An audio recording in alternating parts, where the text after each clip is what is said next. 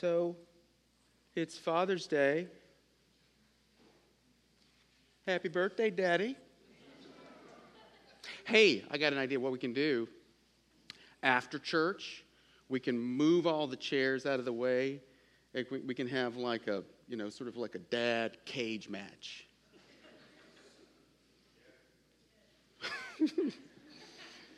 I mean, I'm gonna lose like horribly. That would be bad. So all I got, as close as I'm gonna get to Father's Day is, how about this? How about a dad joke? Right? So, I already messed it up. Dadgum. Okay. How did the hamburger introduce his date? Okay, hang on, we got to do this. So somebody had it right. How did the hamburger introduce his date? You guys don't really want to know, so he said, "Meet Patty."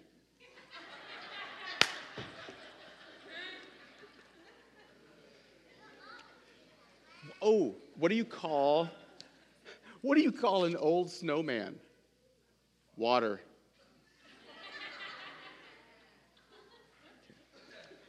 And, here's the last one. Why did the invisible man not take the job? Ready? Because he couldn't see himself doing it.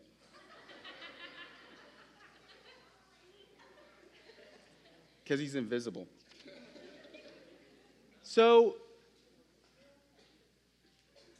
that idea, invisible man, right?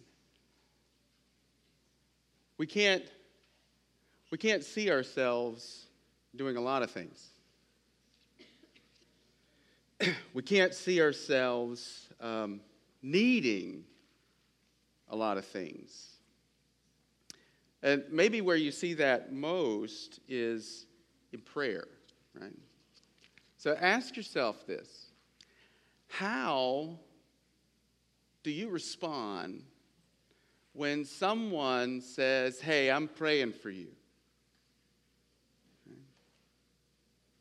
So a couple of responses. So here's the first one. Ready? Aw, thank you. Anybody do that one? Oh, you got to do the head tilt. Oh, thank you. And so what that really means is, why are you praying for me? I don't really need anything. And then another one. This is, I think, sort of popular. Someone says, "Hey, I prayed for you. Thank you so much. Thank you so much." And so the subtext, though, is, they gave me a card because they couldn't give me a real gift. Right? Come on, nobody does that? Nobody's like, when somebody comes and prays, you go, "Thank you. $500 would have been better, but thanks." Right? "Thank you. You don't happen to have a new air conditioner in your back pocket, do you? Because that would be good right now." Really, how often is it for you when someone says, "I'm praying for you," that you grab hold of that like your life depends on it? I'm really guilty of that. And that sort of bleeds over into us praying for other people, right? Us praying for situations. So you got two things going on there, at least, right? This idea that we have that we really don't need anything.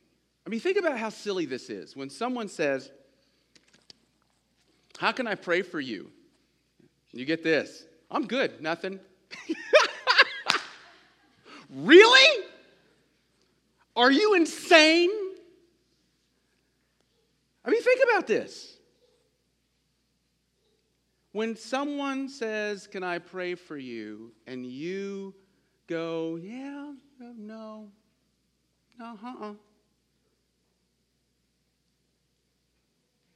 that says something about me, and it says something about you. And maybe you don't really know how bad you need what you need. The other thing, the other idea maybe that's there, embedded in that, is that I don't think it's very helpful. Doesn't really do anything. You know?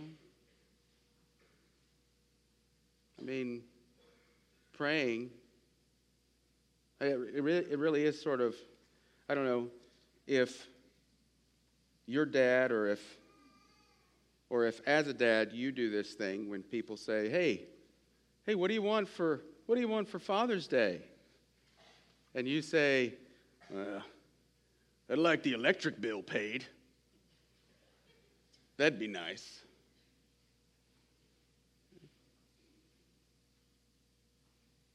We don't really think that prayer is going to really give us much. It's not like hard currency here. Well, if this prayer that we've been looking at tells us anything, it's that we are in desperate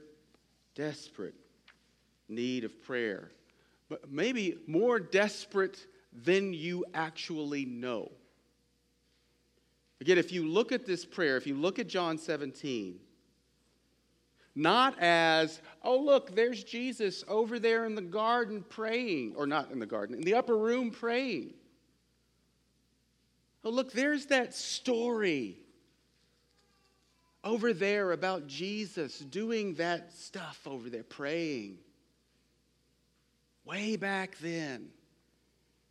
If we sort of change the angle a bit and say, no, what we're hearing is the intercession of the high priest. We're seeing and hearing Christ do what he does as a high priest for us. If we listen to it that way, then what this says is, man, we must be in a world of hurt for him to be praying for that. I mean, you kind of get the impression from what Jesus is praying. Because like last week, when I said last week, those things that Jesus prayed for. He prayed for us to glorify him. He prays for the Father to preserve us, to keep us in. Right? He prayed for our oneness, right? This unity. And he prays all of that leading up to, he prays that we be filled with the joy that he had in this relationship with the Father. I mean, that's everything. He has to pray for all of that for us because we can't do it. We can't get any of that ourselves. And that's the way it stays. We need him. And he continues that here. He shows us how desperate we are, our need. And he also shows us that this actually does something. His prayer is effectual. That means it does what it does. It gets what it's after, that prayer, because of where it's grounded. in the person and work of the one who's praying at Christ. That's what we see. Now, in this one particular passage, this part that we're going to look at now, verses 14 to 19, you and I, we are here living as witnesses of the revelation of God in the person of Christ. And we're living as witnesses of that revelation in a hostile world. And you know why we can do that? You know why that's possible? Because Christ prays to the Father for the support of us, his people. He's praying that the Father would provide, give the support that you and I need as we are moving in this hostile world, giving testimony, witness to this revelation of God in Christ. Let me read for us 14 and 19. I have given them your word, and the world has hated them because they are not of the world, just as I am not of the world. I do not ask that you take them out of the world, but that you keep them from the evil one. They are not of the world, just as I am not of the world. Sanctify them in truth. Your word is truth. As you sent me into the world, so I have sent them into the world. And for their sake I consecrate myself, that they also may be sanctified in truth. Let's pray together. Father, again, thank you for your goodness, your mercy, your grace that you have shown us in your Son. Thank you that we gather here not to hear a speech or mere words, but we gather by faith, knowing that we hear from your Son, our prophet, our priest, our king, proclaiming your word to us. Father, I pray that we would all sort of have this sense that we are gathered at the foot of the mountain, that we're smelling smoke, that we're feeling heat, that we're hearing loud thunders. Lord, I pray by faith that we would see what's going on in your throne room right now.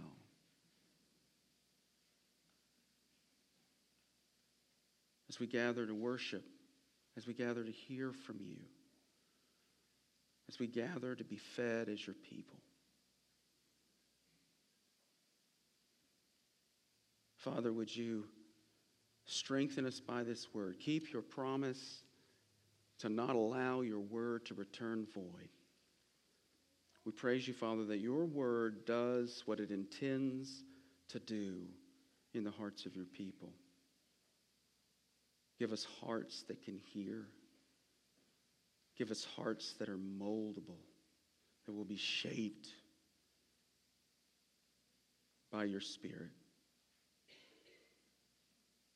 Open our eyes, open our ears, that we may hear and see wonderful things in your word. It's in Christ's name that we pray. Amen. So Christ is praying that the Father would support us, his people. What is this support? What is it that he's asking the Father for? Well, two things, really simply. He's praying that the Father will protect us, and he's praying that the Father will sanctify us. Just two things. Everything around those two prayers, right? Or those two petitions are supportive, explanatory of that. Praise that the Father will protect us. Praise that the Father will sanctify us. Let's look at the first one. Praying that the Father will protect us. And I get that from verses 14 and 15, or at least the first part of 15. Jesus says, first of all, I have given them your word. And then at the latter part of 14, he says, because they are not of the world, just as I am not of the world. That first verse, that opening verse, man, we've already heard that stuff, right? Jesus has given them the Father's word. I remember way back earlier, he says, hey, I've manifested the name of the Father.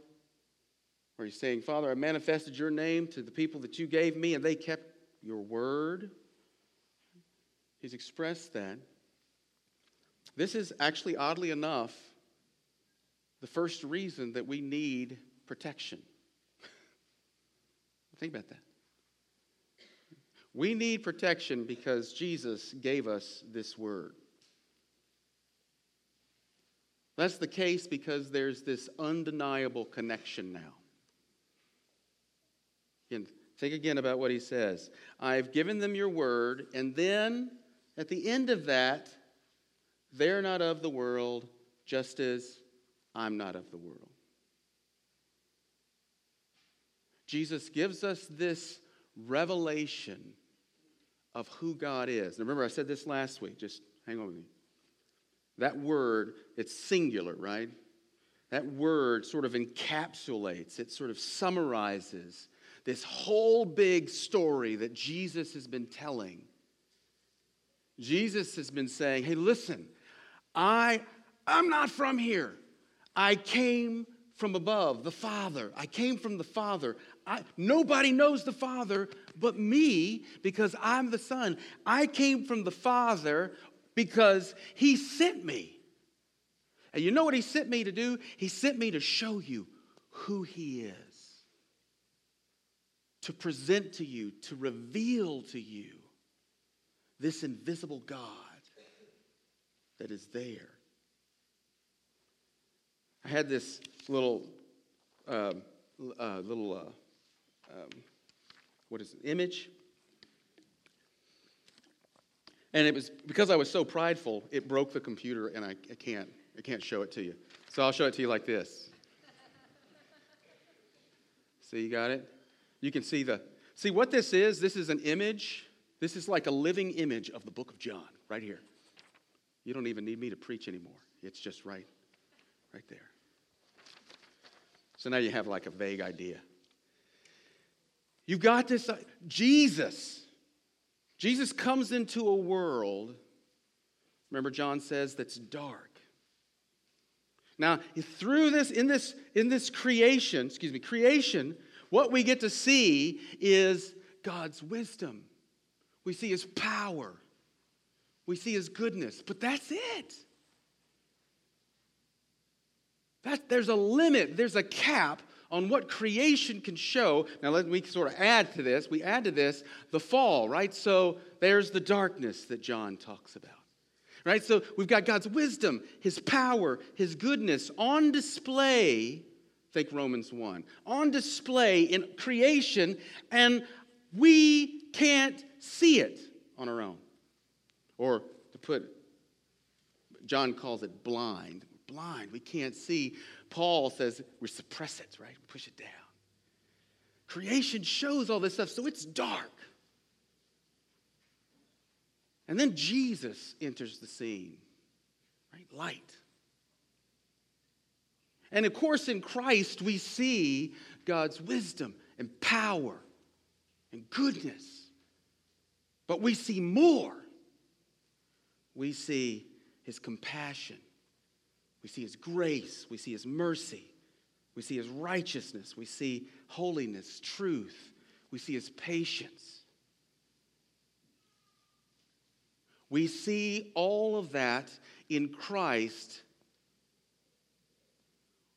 with a clarity that has never been before. Again, get this. God is invisible. And we are fallen. And in Christ, here's what you have. You have humanity. You have divinity. Two natures. One person, Jesus. The Son. That is as close. That is as close as we get to God. Jesus, human nature, in the flesh.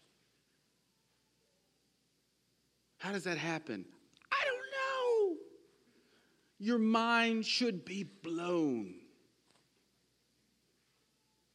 Because this is the God of all creation taking on flesh,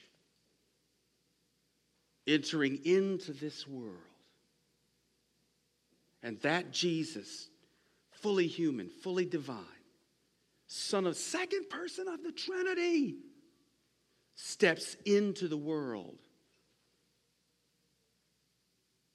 It says, let me introduce you to my Father. This is what he's like. This is who he is. This is what he does. That's what Jesus does. He steps into this dark world. That's light. That's going to be important in just a second. So we got this representative image of the invisible God.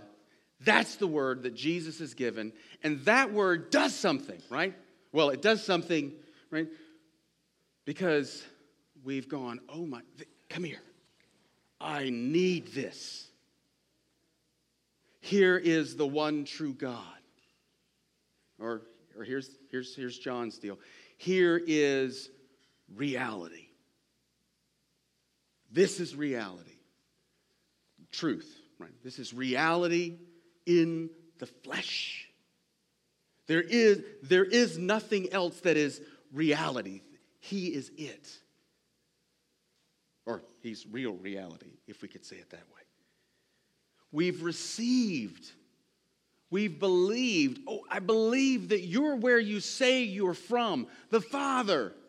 I believe that you actually can do what you say you can do. You can show me who he is, that I can know him in you. I believe you when you say that he actually welcomes me.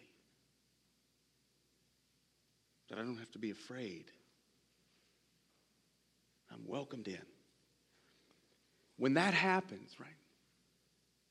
These folks, again, remember, Jesus is praying for his disciples that were with him, right? But this extends to all of us.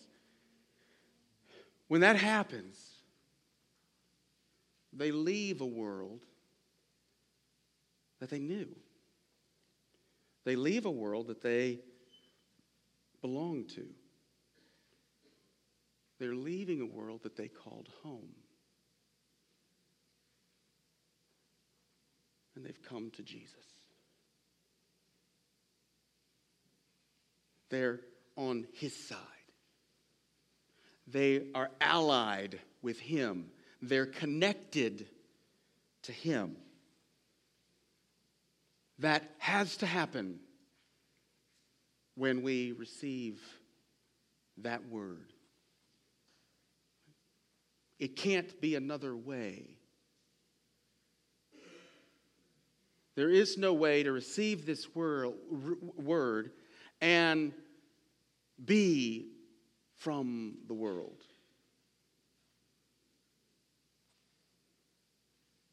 All of a sudden, something's changed. We become different. So that's this undeniable connection. We need Jesus to pray for our protection because of that. Okay, but here's the rest of the story, right? This inevitable conflict. I left out that middle part. Jesus says, I have given them your word, and the world has hated them. The world hates them. So we've got this dark world. Jesus comes in. He's this light, putting on full display who this God is. People buy it. They believe it. They come to him. They leave that world. And they realize, oh, that world doesn't like me very much anymore. Okay? We'll get specific. Here's why. Listen to John 3. You don't have to turn there. Just listen to this. John 3:19, and this is the judgment. The light has come into the world, and people love the darkness rather than the light because their works were evil. Okay. That does not win friends when you have someone who says, oh, yeah, that's evil. That's not fit for the light. They know it, right? That their works were evil. For everyone who does wicked things hates the light and does not come to the light, lest his works should be exposed. I don't want anything to do with this light because I don't want to get rid of any of this. John 7:7 says this, the world cannot hate you, but it hates me because I testify about it that its works are evil. John 15, right? This is within that sort of the scope of the passage or the section of John that leads up to this prayer, 13 through 17. In John 15, verse 18, he says, if the world hates you, know that it hated me before it hated you. If you were of the world would love you as its own. But because you are not of the world, get this, but I chose you out of the world. Right? That goes hand in hand with being given the word. Remember, Jesus says he manifested who God is to those that the Father had given him. So all of this stuff starts to blend together. I chose you out of the world, therefore the world hates you. I picked you. I put you on my team. And now, people don't like you very much. Verse 20 says this, remember the word that I said to you. A servant is not greater than his master. If they persecuted me, they will also persecute you. If they kept my word, they will keep yours. But all these things they will do to you on account of my name because they do not know him who sent me.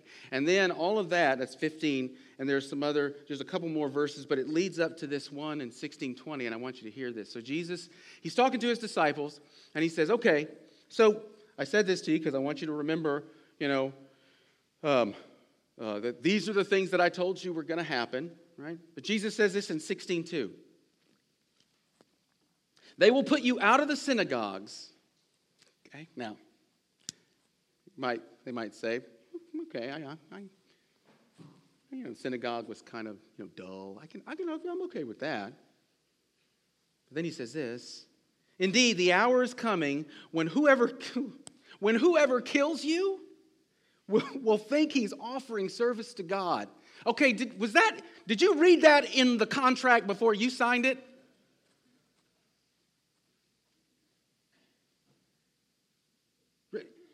I mean, did any of you see that clause? When Jesus says, here, I'm the light, and you're, wow, this is God in the flesh, right? We can know who God is. Yes! Could cost you a little something. I mean, really, is this the way you think about relationship to the world?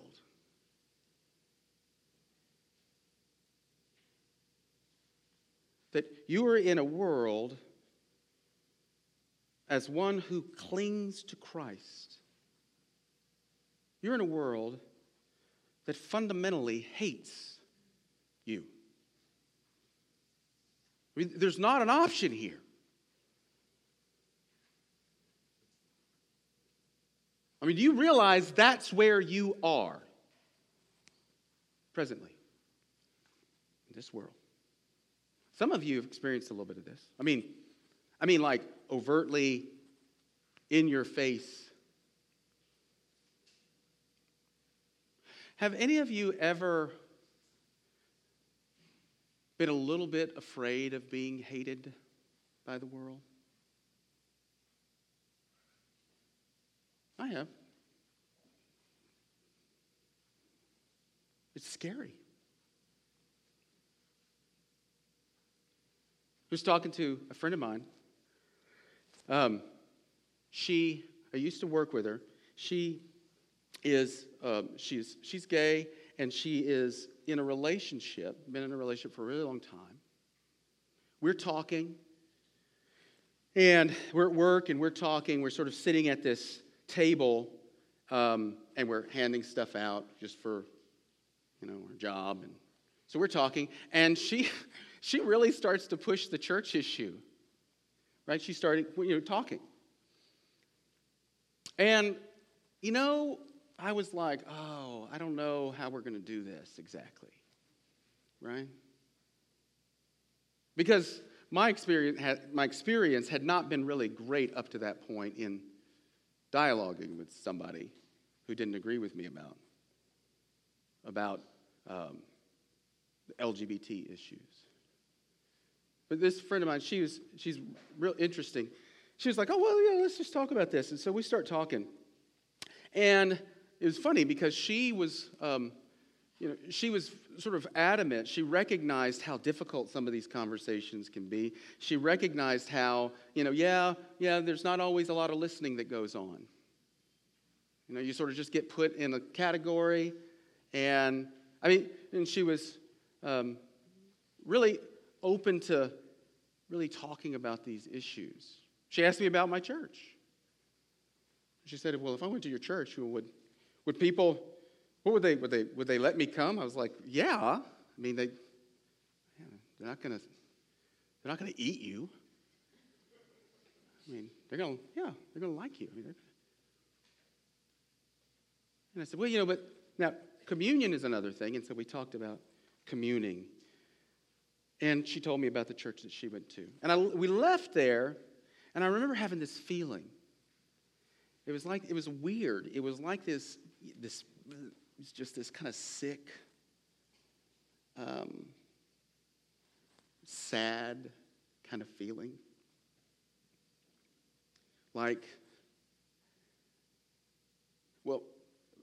First I was afraid, and I asked her, I said, did I say anything that,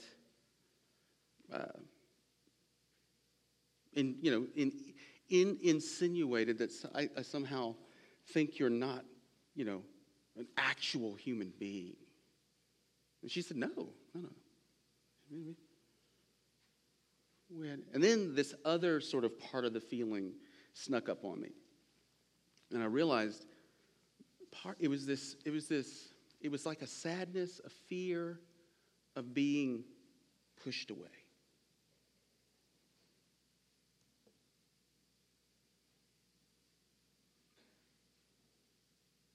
That's happened before, right? You disgust me. That was the fear. That she would somehow see me as less than human,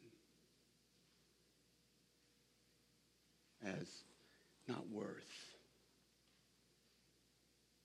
talking to or interacting with. And I say that because there's a side to this thing of not being of the world, right? And being hated that's hard. It doesn't mean that, everybody's going to gather around your door with, pitchforks and, fire, kill them. But there is sort of a grief that goes with this, right? Because remember, that was home.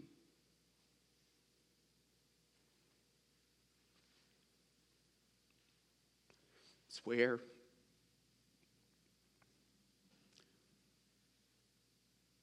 It's where I belonged at one time.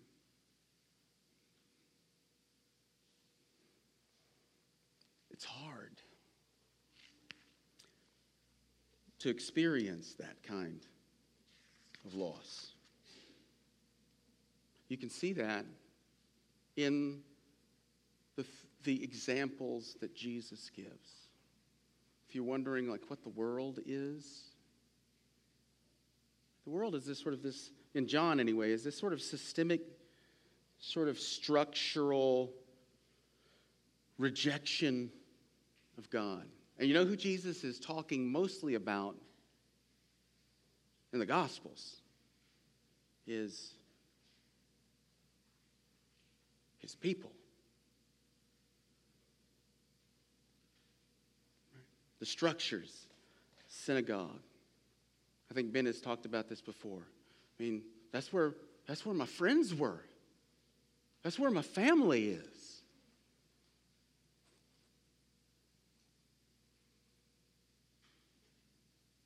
Business.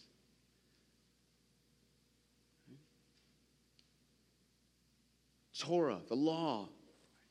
All of these things were the world. They constituted the world for Jesus' followers. And it was a world that rejected Christ. And so they were part of the world.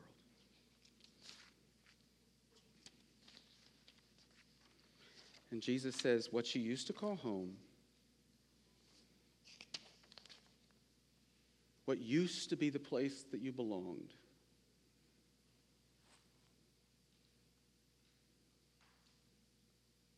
you'll be hated. You can't go back there. And then we have this sort of unrelenting enemy, right? So you got this whole thing. We got the undeniable connection, right? That starts us off. We belong to Jesus. We got this inevitable conflict, no way around it. And then we got this unrelenting enemy, and that's in 15. The second part of 15, Jesus says, that you may keep them from the evil one. That's the petition. We finally get to it. He's asking the Father, keep these guys from the evil one. Now, why does he go there? Hadn't brought up the evil one yet. I mean, at least not in the prayer. He's just been talking about the world hating. And the world's going to do this stuff. But now he's praying that the Father would keep them from the evil one. That's because this sort of hatred in the world, that's symptomatic of this evil one, who he is. In John 12, Jesus says, now is the judgment of this world. Now will the ruler of this world be cast out. Just before Jesus is hauled away, in John 14, he says, I will no longer talk much with you, for the ruler of this world is coming. Right? Jesus is coming after him. John 16, he says, concerning judgment, right? He says, when the Holy Spirit comes, right, he's going to reveal this conviction of sin and judgment of the world. And what he says about that is because the ruler of the world is judged. This ruler of the world is this evil one, and this is Satan. I mean, a central facet of his work, John says this in another place, is to destroy the work of the devil. Right? The fall, darkness, world rejecting Jesus. I mean, Paul says that the ruler of this world has blinded the eyes of unbelievers. So Jesus, his work is targeting that ruler. But in taking him out, which the death and resurrection of Jesus does, that doesn't stop him from coming after God's people. So let me give you this one verse I think that just really paints a nice picture. Luke 22:31, it says this, Jesus is talking to Simon, or Peter. Here's what he says. Simon, Simon, behold, Satan. Now listen to the way that Jesus, listen to how he says this. Simon, Simon, behold, Satan demanded to have you, that he might sift you like wheat. But I have prayed for you, that your faith may not fail. And when you have turned again, strengthen your brothers. Now what's interesting is that when he says Satan has demanded to have you, the you in that first verse, they're a plural.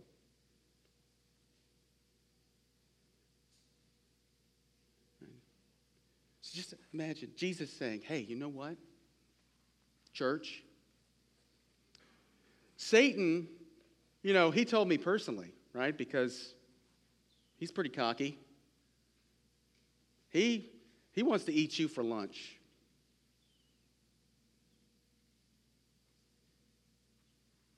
He wants to grind you up, take you out. How do you feel about that?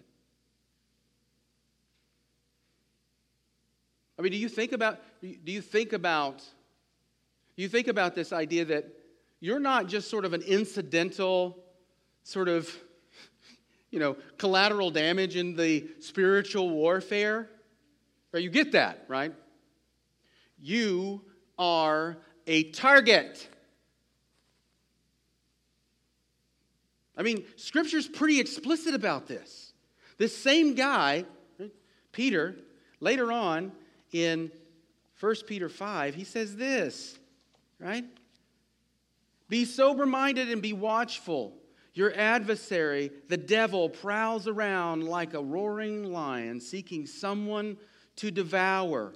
Resist him, firm in your faith, knowing that the same kinds of sufferings are being experienced by your brotherhood throughout the world. Now, is that just a little bit disturbing to anybody else?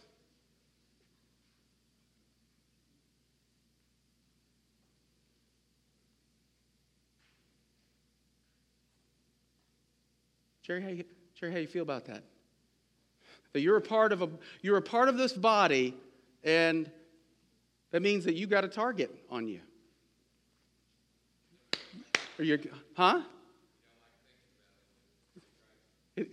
It's just a little bit scary. This is sort of active reality here. This isn't maybe, this isn't possibly. This is where we live. And so it's really surprising when Jesus, he prays, Father, keep them from the evil one. So Jesus has just said, okay, we're in this world, and they're not from the world. They're with me now, and the world hates them. And there's this roaring lion, sort of pacing around them, ready to sort of pounce. Here's what I'm thinking. Hey, let's get out of Dodge, Jesus. No? Hey, Jesus, this doesn't seem like a great place. Hey, I'm all for it. Let's just go start something new somewhere.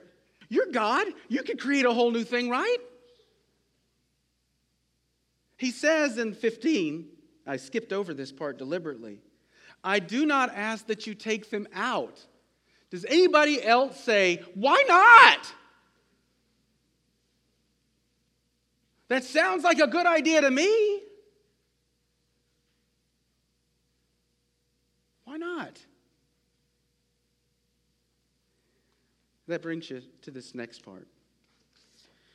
This won't be as long. This latter part. The second thing that Jesus prays for the Father to do is to sanctify us.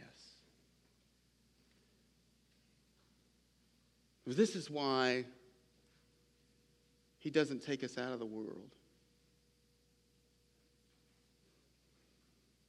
Man, you gotta catch this.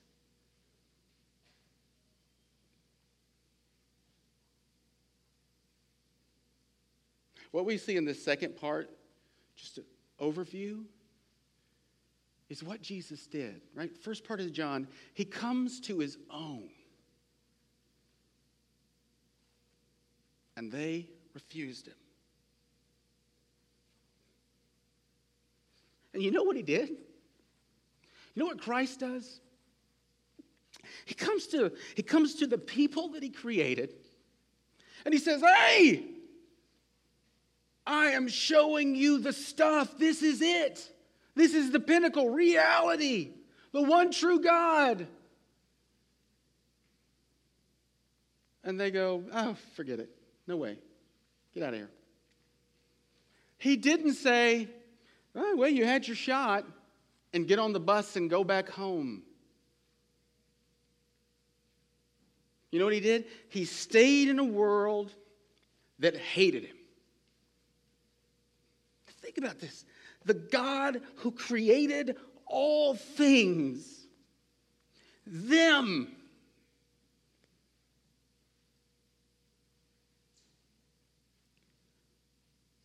he kept walking in.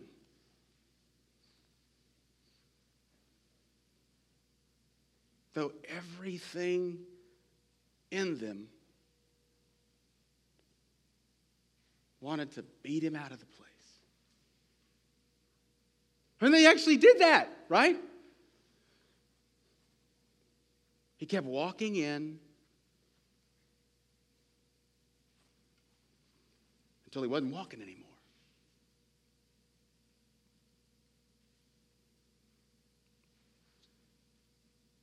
He died. He rose. He ascended. You know what? He still didn't leave. But he pours out his Spirit into these people that have grabbed hold of him. And he said this, you keep going out there. It's dark. That's the point. Keep walking. Well, they're not very nice. That's the point. Keep walking. They're going to kill me. Yeah, I know what you mean.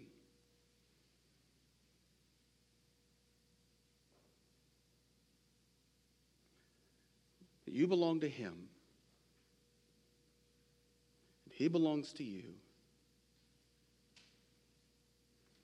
That's the kind of God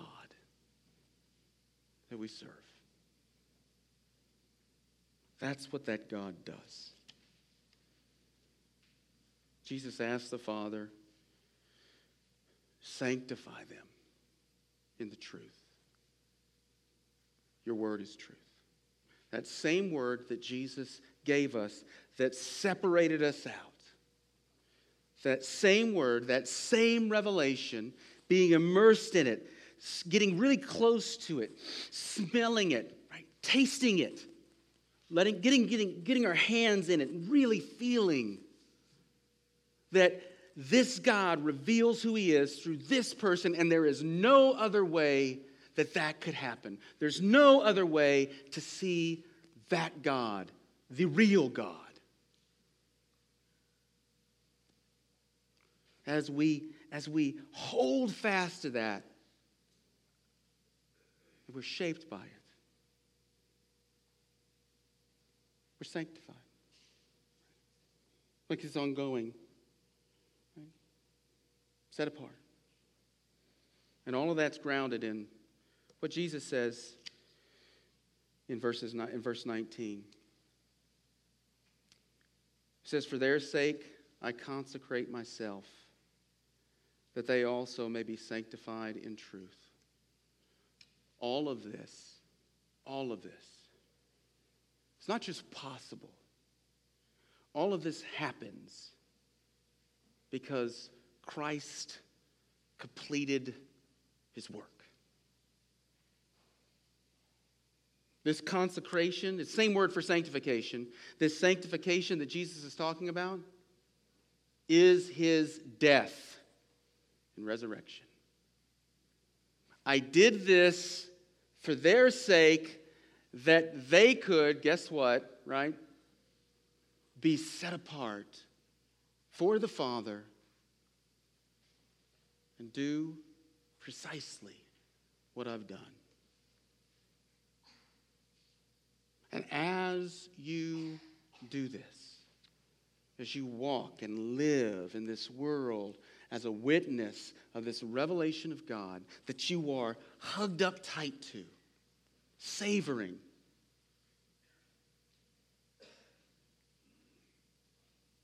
you find that in the middle of a hostile world, it's really scary. We have this life and this joy. There's nowhere else. You are far more needy than you think you are. All of us. We are desperately dependent for everything here. And your Savior, your high priest, his prayer for you is done. There's no question.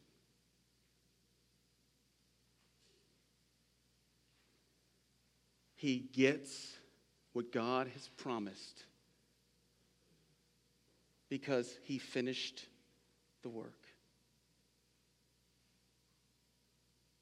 We are his. He's ours. But he gives us everything that we need.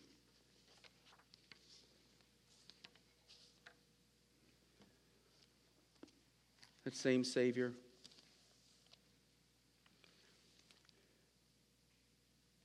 he sat with these disciples at the Passover just before he was about to die.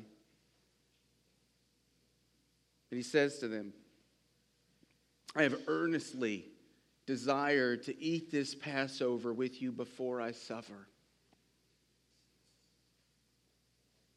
As we eat this bread and drink this cup, please don't hear Jesus off in a room with his disciples saying, I really like you guys. Jesus, he shows up here. God shows up and he says, I earnestly desire to eat this with you. Because you're mine and I'm yours. And he took a cup, and when he had given thanks, he said to them, take this and divide it among yourselves, for I tell you that from now on I will not drink of the fruit of the vine until the kingdom of God comes. And he took bread, and when he had given thanks, he broke it and gave it to them, saying, this is my body, which is given for you. Do this in remembrance of me. And likewise, the cup, after they had eaten, saying, this cup that is poured out for you is the new covenant in my blood.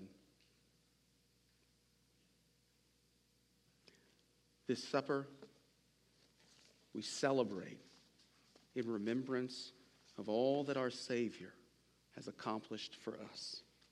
Let's distribute the elements.